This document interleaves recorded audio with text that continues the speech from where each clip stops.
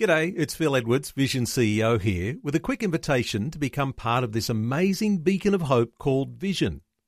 Together we can put our love into action to help people of all kinds build or rebuild their lives on the truth of God. Please consider the part you can play during our upcoming Visionathon appeal, remembering that it's your support that makes Vision possible, including this podcast. Life, culture, and current events from a biblical perspective. 2020 on Vision. Well, in recent times, you've been hearing us talk about inspirational stories on 2020, encouraging us all to think bigger. Another big story to explore today with a special guest who wanted to be a professional surfer, but felt a call to do something for God, and went on to found a global media and advertising company. His story is told in a new book described as a business book and autobiography in one. Matt Danswan's company, Initiate Media, came into existence in May 2003, acquiring what was, at the time, Australia's leading non-denominational Christian magazine called Alive Magazine. This was quickly followed up with the acquisition of Christian Woman magazine, the acquisition of the Christian Business Directory, owned and published by Hillsong, and with a further string of acquisitions and launches, Matt Danswan and Initiate Media were quickly becoming the Southern Hemisphere's leading Christian publisher. Well, these days, the internet, including technology like iPads and ebooks, have given media companies the opportunity to open up new markets and areas that were once not possible. Matt Danswan is the CEO of Initiate Media. He's released a book telling his own inspiring story. It's called Not Business as Usual, and released through, you guessed it, his own publishing company, Ark House Press. Let me make a special welcome to Matt Danswan. Matt, welcome to 2020. Thanks, Neil. Really good to be with you this morning. Matt, if we were going to name all of the brands that come under your media business, we'd take a long time, but I've mentioned a few of them there. What other ones would you say many listeners would be very familiar with? Oh, look, that's a great question. I think, certainly Christian Woman. MyChristianDaily.com is a news site that we own and produce. The Christian Business Directory that was, as you quite rightly mentioned, acquired from Hillsong. We also do a lot of web development and graphic design work and branding for a lot of Christian organisations called Initiate Agency. I'd probably dare say a lot of our brands are not known by the average person out there on the street. We tend to do a lot of work. While we have got obviously things like MyChristianDaily.com and Christian Woman at Ark House, we do a lot of work behind the scenes as well in terms of, building apps or building websites or, doing a lot of consulting work in that sort of area for churches. Which Christian is another. Some people might know of whichchristian.com.au, which is the magazines of schools, college, the Which Christian School, Which Christian College, Which Christian Mission. That's become part of our stable middle of this year. So, yeah, there's a few more, but they're probably at least the ones that people may have heard of in passing.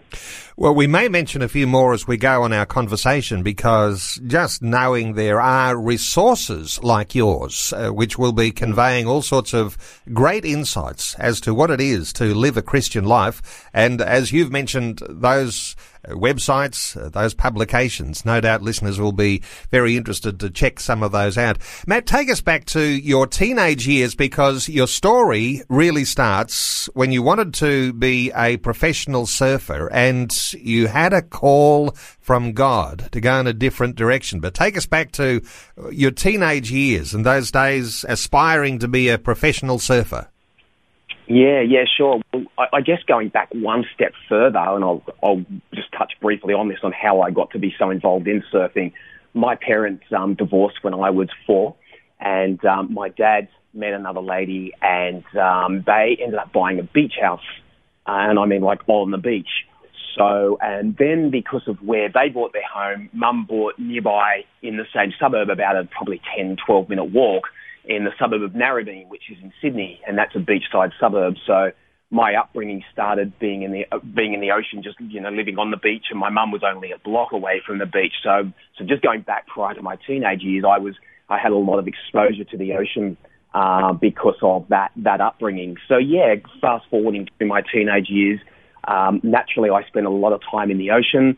Back in those days, naturally, we didn't have all the kind of Fortnites and computer games and social media that, I see my children and other children spending, often too much time on and, neglecting things like sports. So when I was growing up, you either played footy, cricket, maybe basketball, and in the case of where I lived, you went surfing.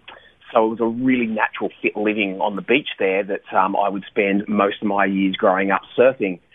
With that naturally came, some pretty good results. To be honest, I was probably already I think there might have been a talent there. It wasn't just hours in the water. I could naturally feel when I was in the water that I had some sort of talent to do this sport. I was at that young age competing and sometimes beating against some boys who went on to actually make the tour.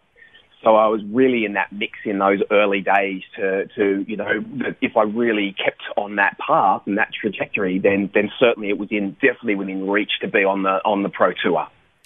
Interestingly, isn't it, that while you had these aspirations to become a professional surfer, and let's put surfing into the realm of being an athlete for a few moments. Some people might dispute that and say, well, it's just a nice pastime being out there bobbing around in the waves. But there is this certain drivenness that can come with the aspiration to be an elite athlete that can actually overflow into being an astute and skilled and driven business person.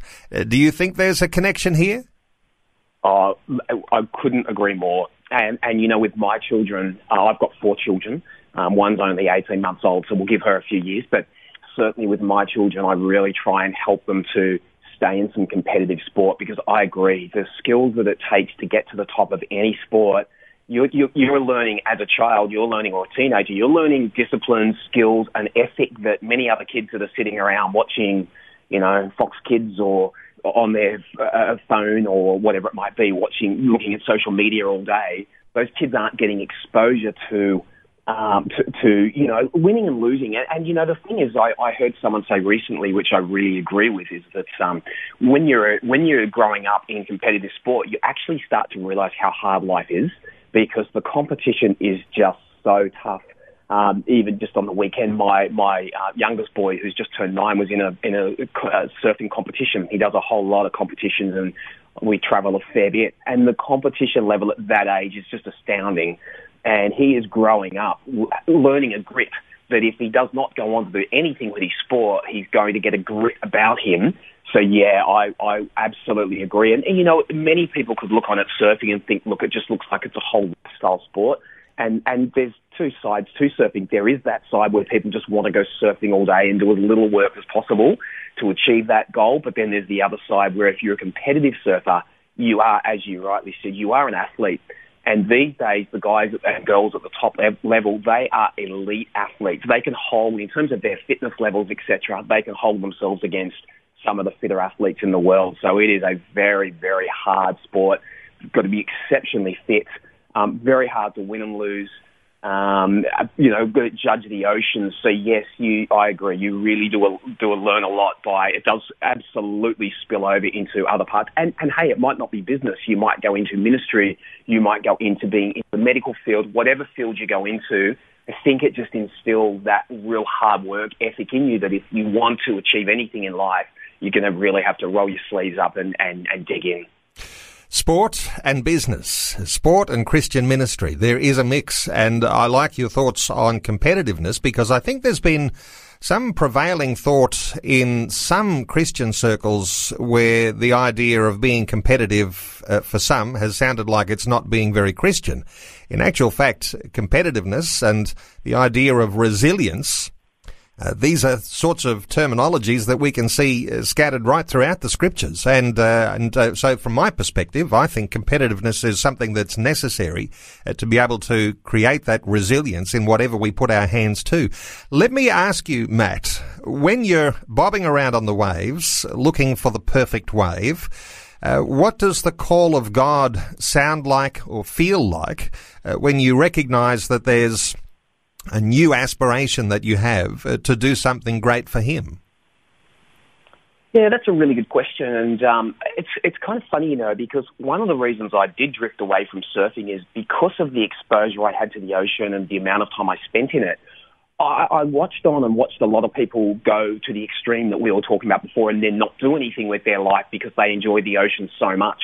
And I always thought that's not ever going to be me. Neil, it's hard to say.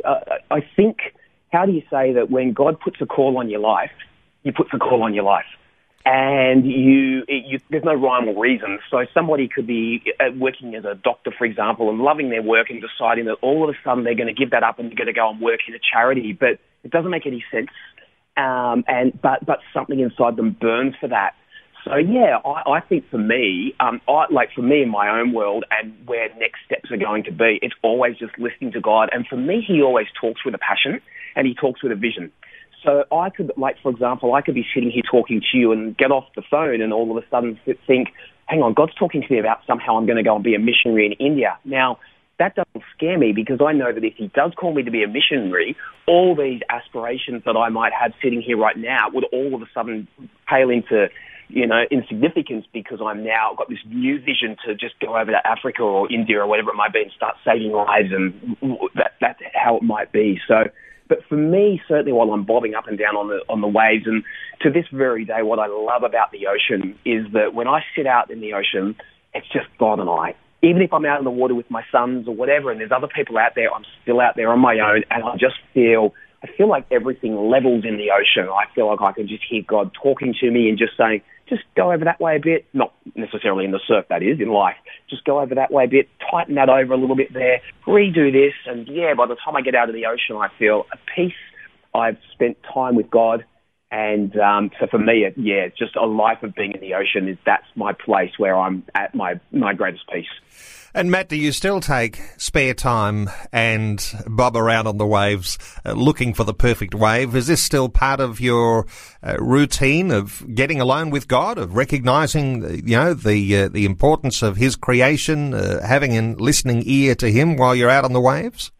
Yeah, it's funny you should ask that. I went through a period of about maybe 10 years, maybe 12 actually, where this company, and this is, I guess we'll get to this later, but sometimes when God calls you to do something, that it's not easy and it comes at a very high price. And I probably spent, probably about a 10-year period where I didn't go surfing.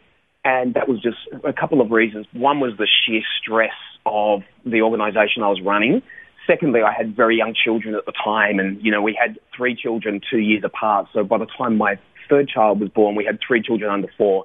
So home was just crazy. My wife needed me around to help. So, but absolutely, and funnily enough, with this book that has been released, that's why it's got a surfing cover on it, because to this very day, I would probably be in the water 2 or 3 times a week.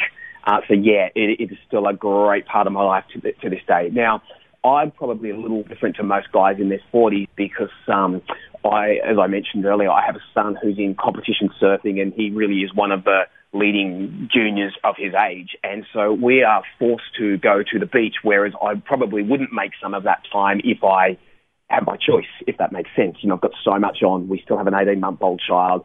I could spend a lot more time working, but I'm forced to take my son to coaching and competition. So I made a decision at the start of the year that I'm paddling out. If I go to the beach and take him to the beach, I'm going in the water as well.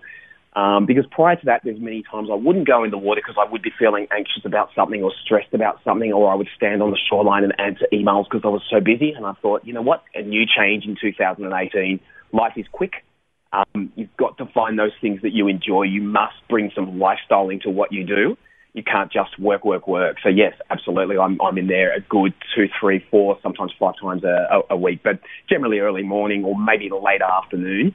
And I guess that's the flexibility you have when you are the boss. You can sneak out, and you've got it on your mind 24/7. So if you do go and have an hour surf in the afternoon, I guess you've earned the right to do that. Well, there are some good things about being the boss. Let me come back to the business and the book. It's called Not Business as Usual. And from that first acquisition, It seems to be, with all of the brands that are in the stable these days, that you've had enormous growth. And I wonder whether you can give us a little idea of just this is a significant growth, whether it's acquiring new businesses or launching new businesses over the past 14, 15 years. This has been very significant. Give us an idea of what it's like when things are growing, perhaps even beyond what you can really keep up with. Yeah, look, absolutely. And again, just one step further, I never wanted or set out to be in Christian media or Christian publishing. It was never on my bucket list. I did want to be a publisher, and I know you've probably read a little of the book, and so you'd know that what burnt in my heart was, or desire in my heart was, publishing. Not Christian publishing, but publishing. And I thought I was going to go down the general path of a lot of business people in the church, for example, where you're out there running a business in the mainstream and then you're bringing income into the church to help support ministry. That was where I was heading, and I was entirely comfortable with that. Never felt overawed being in the secular marketplace. And even today, I find doing business in the Christian marketplace identical to doing business in the mainstream marketplace. You have to win the business. You have to supply the work for the client. Sometimes the client's happy, sometimes they're not. Sometimes the client doesn't pay their bills on time. Like, nothing changes. It is business as usual in that regard. But coming further forward, we didn't set out to build what we built. What happened is we started with a Live magazine, which for those readers who, listeners, who might be a little older, a Live magazine was on being prior to that. So when we took this magazine on, it was a 30-year-old magazine. It was closing. We didn't go out of our way to go into Christian media. My wife was working at a church at the time. She said, hey, this Christian magazine is closing. I wrote to the publisher. He called me the next day that he got the letter. I flew to Melbourne. We acquired the magazine and thought, that's great. Then very quickly we started realising, hey, there's a lot of unsold advertising space in this magazine. There's another magazine called Christian Woman. They really need to work together to make this viable operation. So then, again, I explained in the book how that came about. We then took on Christian Woman. Then the opportunity moved to go into book publishing because really there wasn't a major Australian Christian book publisher, yet there was two major Christian retailers who were doing tens of millions of dollars of book sales a year. In fact, they would have hit the 100 million probably between the two of them.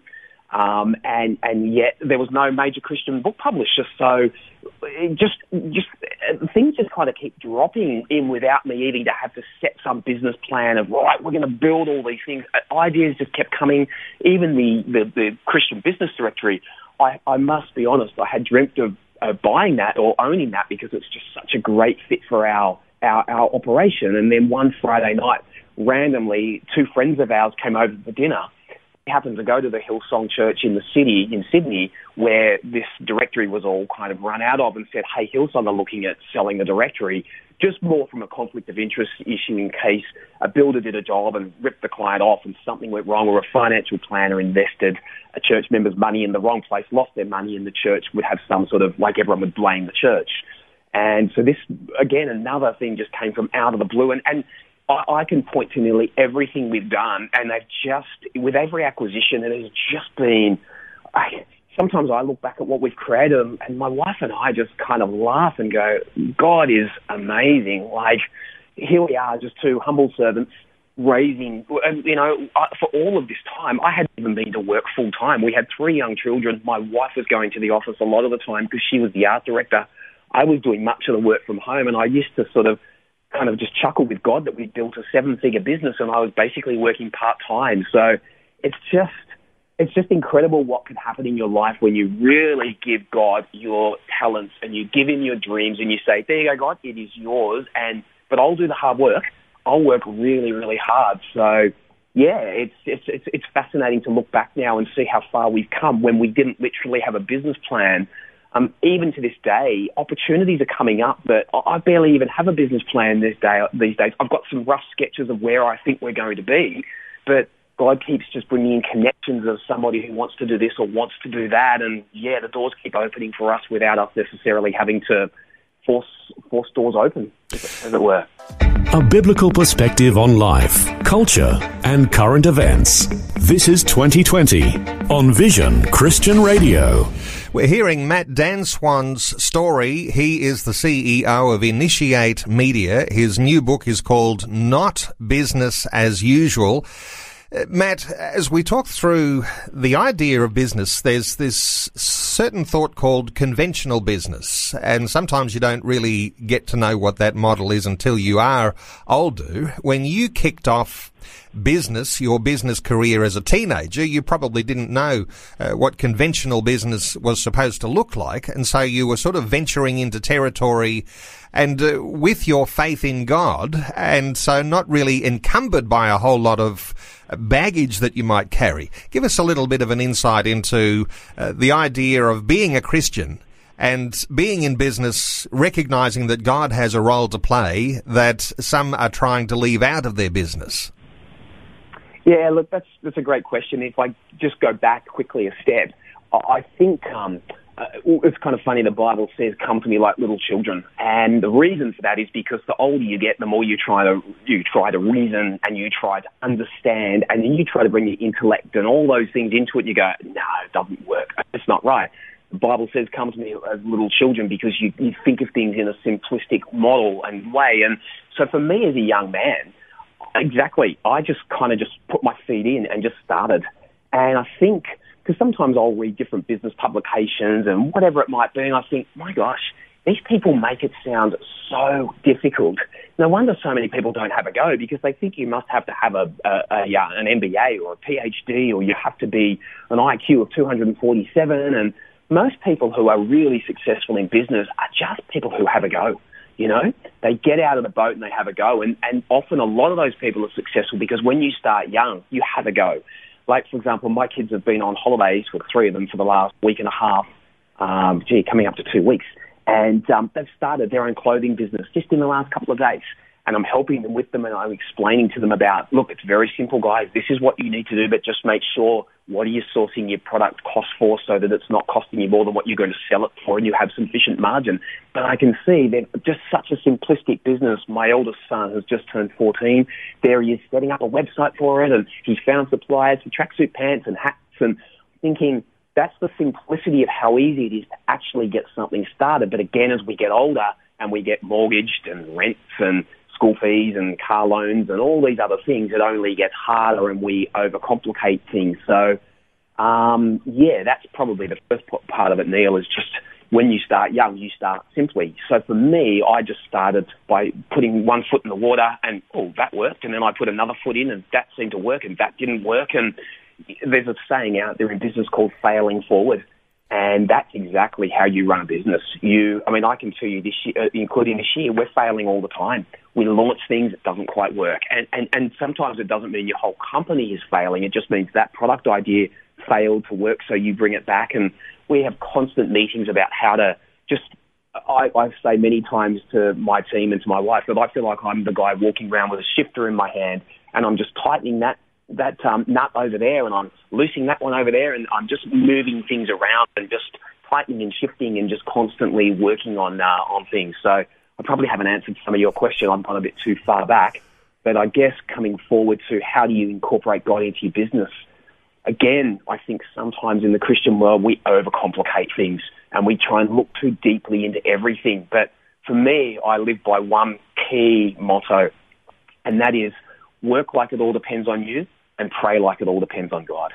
For me, it's as simple as that. I'm not looking for shortcuts. I am looking for my God and my Creator to give me ideas, though. I am looking for some divine, like, hey, why don't you go down that path? And, hey, there's an opportunity there. But as soon as God gives me the opportunity, and there's another saying, opportunity comes dressed up as hard work. So every opportunity that I feel God saying, hey, look at this, look at that, you've got to be prepared to do the hard work. So as Christian business people, we have to be prepared to really work significantly hard and not just sit back and think somehow God's going to do it all for us. Now, you don't even have to be a business person to do that. If you would like to be a doctor, if you would like to be a PE teacher, it doesn't matter what you want to do in your life, you have to give it your all. You have to put the hard work in.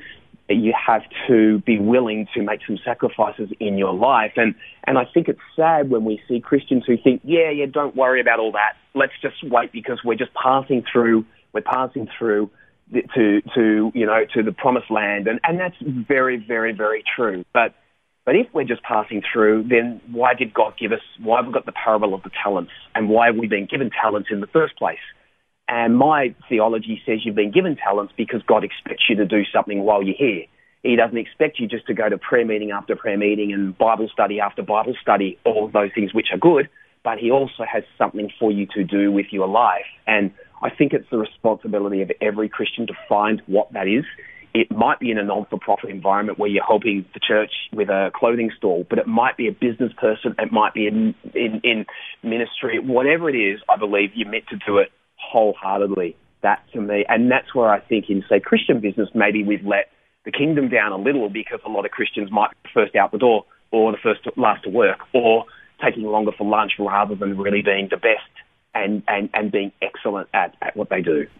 Well, I know that there are so many listeners who are going to love hearing what you are talking about, because when we talk about hard work as a principle, oftentimes we're trying to avoid that hard work. If we say God is my partner in business, he still expects us to work hard. But let me just pick up on something here, which I think you've got a wonderful insight into, Matt. And this is the idea that you're a little bit more freewheeling than the person who's bound by their business plan or their strategic plan, because when you say things are a little bit looser and you go with some opportunities that you recognize that God has his hand in those, because sometimes the business plan, and, you know, we can reflect on even the biblical foundation of Habakkuk, who says, you know, write the vision down and make it clear.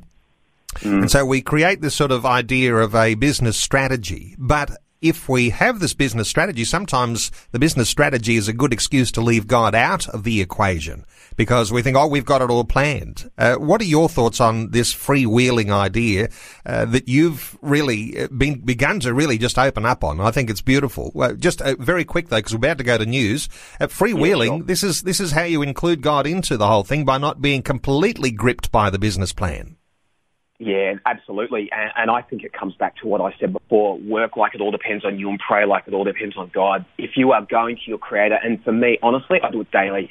I just about every morning say, God, where do you want me to go today? God, open the doors.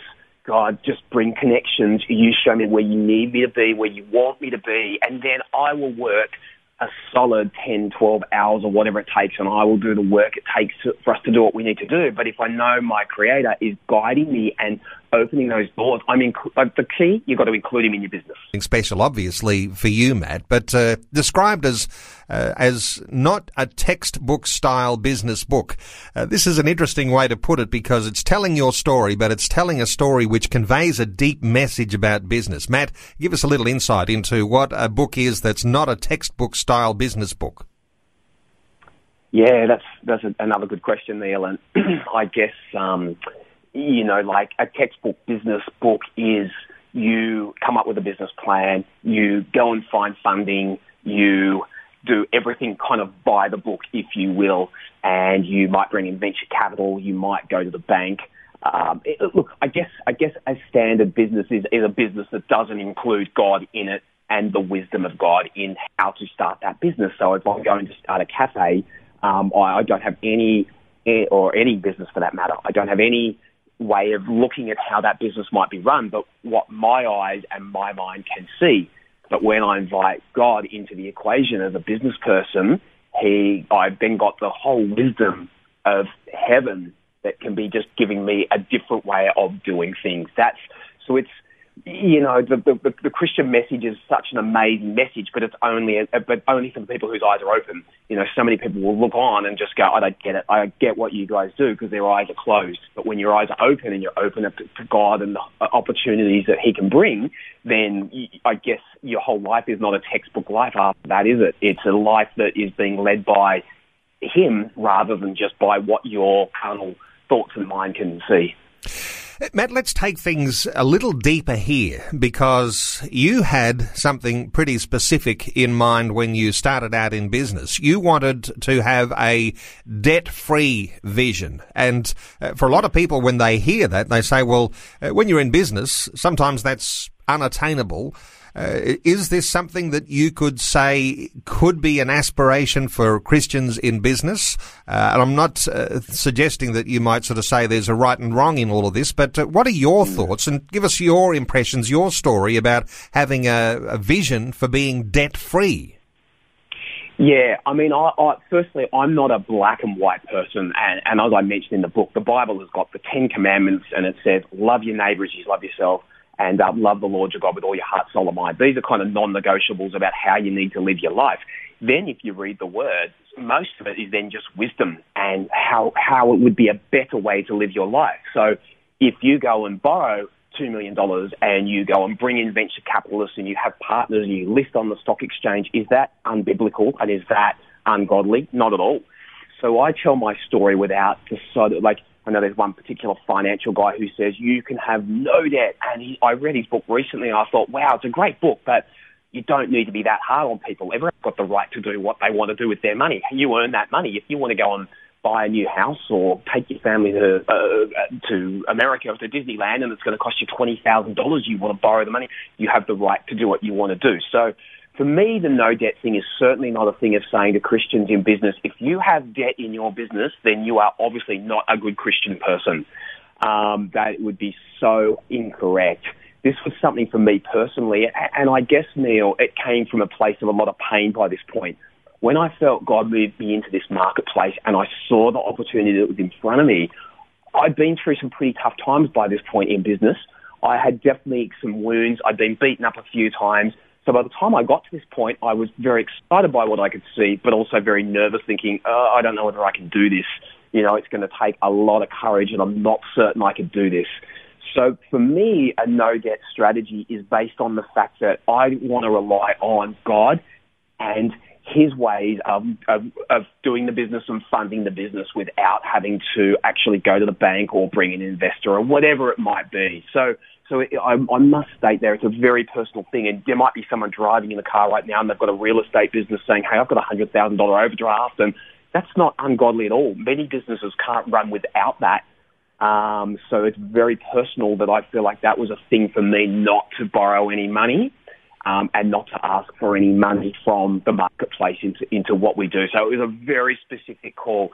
But to answer your question, I think everyone should be considering what they can do with their debt. Absolutely. That is just a good life principle, that if you can be working to make sure you're paying your credit card off or don't have one, or you're putting your mortgage down, or you're saving money, or your business is paying back that debt and trying to get out of debt, I think that's always a good thing. I think we probably should always trying to get out of debt, not further into it. That's just a good life principle there, and can save anyone a whole lot of heartache, Christian or not.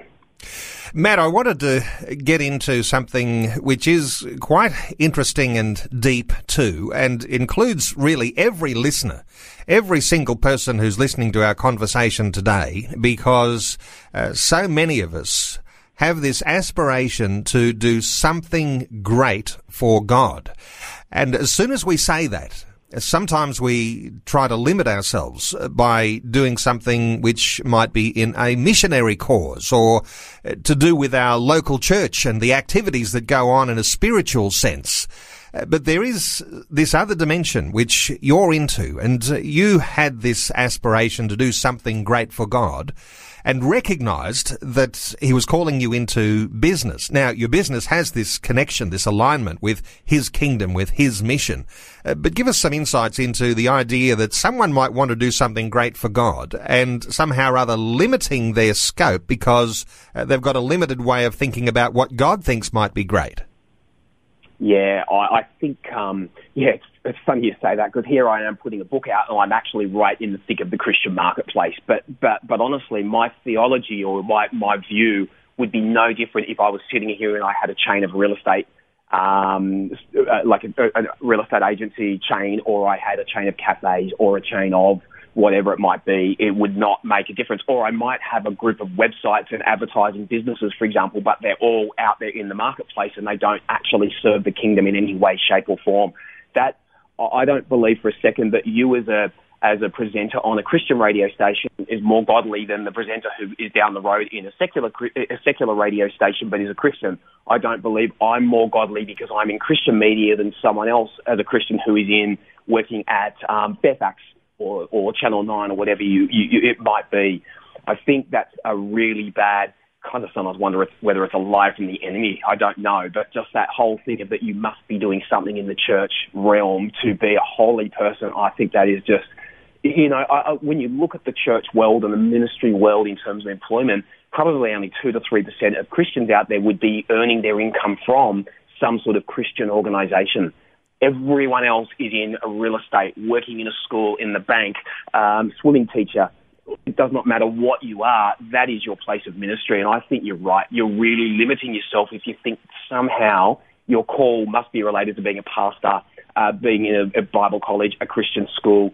I mean, I know a number of teachers who work in the public sector in schools, and they believe that's their ministry, to be out there helping a lot of those kids. And wow, in fact, sometimes I envy people who are out there in the mainstream world in any way, shape or form, because they've actually got more of a platform to go and talk to people every day. I mean, if you own a cafe and you're interacting with hundreds of people a day and you're a Christian, you're touching each one of those lives, whereas the pastor might come along and get his coffee, but then he has to go off to the office and he just sits there with 2 or 4 or 10 or 30 other Christians. So absolutely, the people out there in the world, in the marketplace, have got a massive opportunity in front of them. And it could even just be with the colleagues that they're at work with. So I know my sister works at Cochlear, and she's able to, even in her world, able to have a massive input into the women that she works with. And they all know she's a Christian. In fact, she and her husband are pastors as well. And a lot of these women will come to her when they're in time of need, and they know where she stands. And yeah, that's in some regards at least as much of a ministry as the church they run on the Sunday. What I can hear you say is that somehow or other, if you can understand and establish what God's mission is, what Christ's mission is, then it doesn't matter whether you're formally in a Christian ministry or whether you are functioning in a business community. Everybody's on the same direction, because this is the thing that gives us a certain focus, a certain direction, a certain a way that we can point our lives. It's like a compass that points the right direction. There's something here that is something very special, because, as you say, those who are in business are no less in ministry than those who are in what we call the Christian ministry.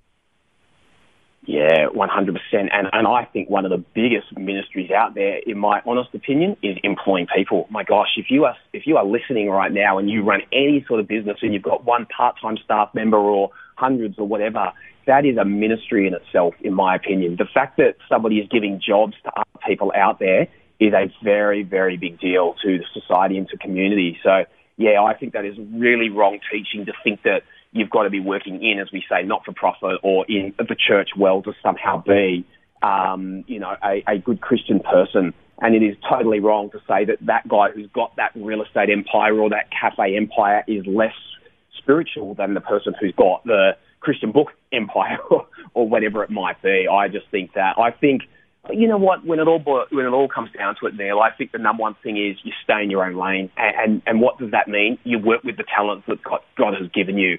So you're not jealous of the person who's good at business if you're not, or you're not jealous of the artist, or envious might be a better word, not jealous, but you stay in the lane of what skill set God has given you. So you don't listen to this sort of thing and go, that's it, I'm going to sell up the house and go and start my own childcare because why, I don't know, I feel to do it. You work with what your skill set is already based, and I think that's the number one thing. As a Christian, you really need to know that that's why God gave you talents. So whatever you should be doing in your life, you should already notice that you already just seem to have a talent and a knack for that. So for me to go, Neil, after we get off this program, can I talk to you about being a radio presenter? Well, no, I don't think so. I've got no talent at it. Unless God has spoken clearly, then no, my lane is what I'm meant to do, your lane is what you're meant to do. And if everyone stays in their lane and works with their talents, we would have a kingdom that would just have so many amazing people out there. As an example, look at our Prime Minister now. You know, he is a born-again Christian, and there he is standing in Parliament, still socking it to these people. He's got a job to do, still doing what he's doing, but standing on and holding on to his faith. I mean, that's what we need. We need that in every market, in every industry. We need people who are strong Christians know where they stand, but then they go off to work and they will have to hire, they will have to fire, they will have to cut someone's wage, they will have to make tough decisions. You know, we as Christians live in this carnal world. It's a very difficult world to navigate our way through, and we can't run for the hills and hide and not employ people because one day we might have to sack them or whatever. We have to live in this world and try and make a difference in it. So the lawyer, the sports person, the school teacher, the Prime Minister, the thing that every one of those has in common is that they may have a Christ-centered life. This has been an important concept for you, Matt, as your business empire has grown dynamically. The idea of maintaining that Christ-centeredness, sometimes that's the challenge, isn't it? Yeah, look, it is. And I guess if I can say it, it's probably been easier for me than some because the Christian marketplace is not a defined market. So if I can be very, very, honest or forthright here, I've probably really had to lean on the Lord a lot more than maybe the guy in the real estate or the cafe business because our business is not very defined. You can't come and set up shop, for example, in the Christian marketplace and put your banner up and say we're here and the business just naturally flocks in.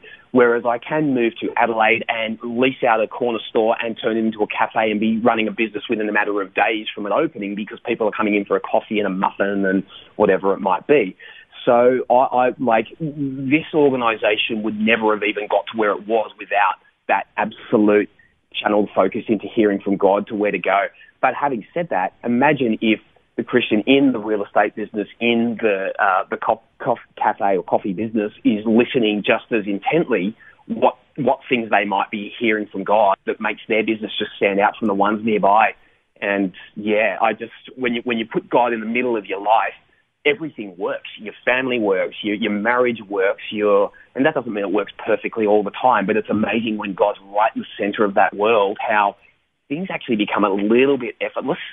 I look at business sometimes and I see people getting divorced and I see carnage and I think, but if God's right in the middle of it and he's helping guide you with where to go, he's far from a crutch. He's your helper. He's meant to be that. He's meant to be your helper. We're meant to have him to guide us and help us through. And, I point to a scripture in Proverbs that I love that says, the Lord will give you a wealth that adds no sorrow. Now, I don't necessarily mean that's a wealth that means you have millions of dollars and you sit around laying by a deck chair by the pool all day. But I believe that you can then have the sorrow. A lot of people have got a lot of money, but they've got a lot of sorrow that comes with it. Again, God can't open doors and bring opportunities to them. I like to operate in a way that people can look on and say, how did you do that, Matt? You've still got a very happy marriage. You've got 4 lovely children. You've got a smile on your face. How did you do it? And then I say, well, glad you asked, because now I want to tell you. That's the kind of life that I want to lead. Now, my world obviously is involved with a lot of Christian people, but then my kids play soccer and dance and surfing, so we're involved with a lot of families in the community who know our faith, can look on at our life and watch where we're going. So we all have a massive opportunity to touch the kids at the swimming club or the soccer club or work or whatever it might be who have no interest in God. And all of us are just the only thing that points them to see what he looks like. Matt, what is coming for the future now? Because it's nice to talk about the past. It's good to be able to identify successes and really love the way you talk about involving the Creator in your decision making and recognizing that's His hand that's brought you to where you are. And as I mentioned a little earlier, more brands than we can name in the stable of your business. Magazines like Christian Woman or Soul Purpose, Inspired Business, Faith Reading and Red Music, and websites like mychristiandaily.com, Ark House Press, which is the publisher of your book. What is the future now? Are you into the process of acquiring more and more businesses, getting bigger and bigger, and being more effective in what you're doing? What are your thoughts for the future? Definitely being more effective. I think that to me is the number one thing. I don't have a hit list. I do not sit here and have a hit list of the different things that we would like to acquire or anything like that. Not at all. I think we just kind of just turn up each day, do what we do well and wait for the doors to open. But certainly my vision, pardon the pun, is to really see if we can just increase the awareness, because the goal behind everything we do is to point what we do towards God. And, you know, I was talking to an author of ours who's a pastor only recently, and she was just an author about 10 years ago, and she said, "Oh, how's it all going?" And, you know, we were chatting, and she said, "You know, Arkhouse really gives people a voice. You give a voice to people that don't have a voice." And I thought, I'd never thought of that before. You're right. If someone comes along and they need a book that's published, they've got a message that they want to get out into their marketplace, whether it's going to sell 100 copies or 10,000, you're creating a voice. So for me, I in media, anyone in media, I want to just sort of make sure that God doesn't get drowned out. And it feels to me like the media world is doing everything they can. The whole world is doing everything they can to drown out the voice of God.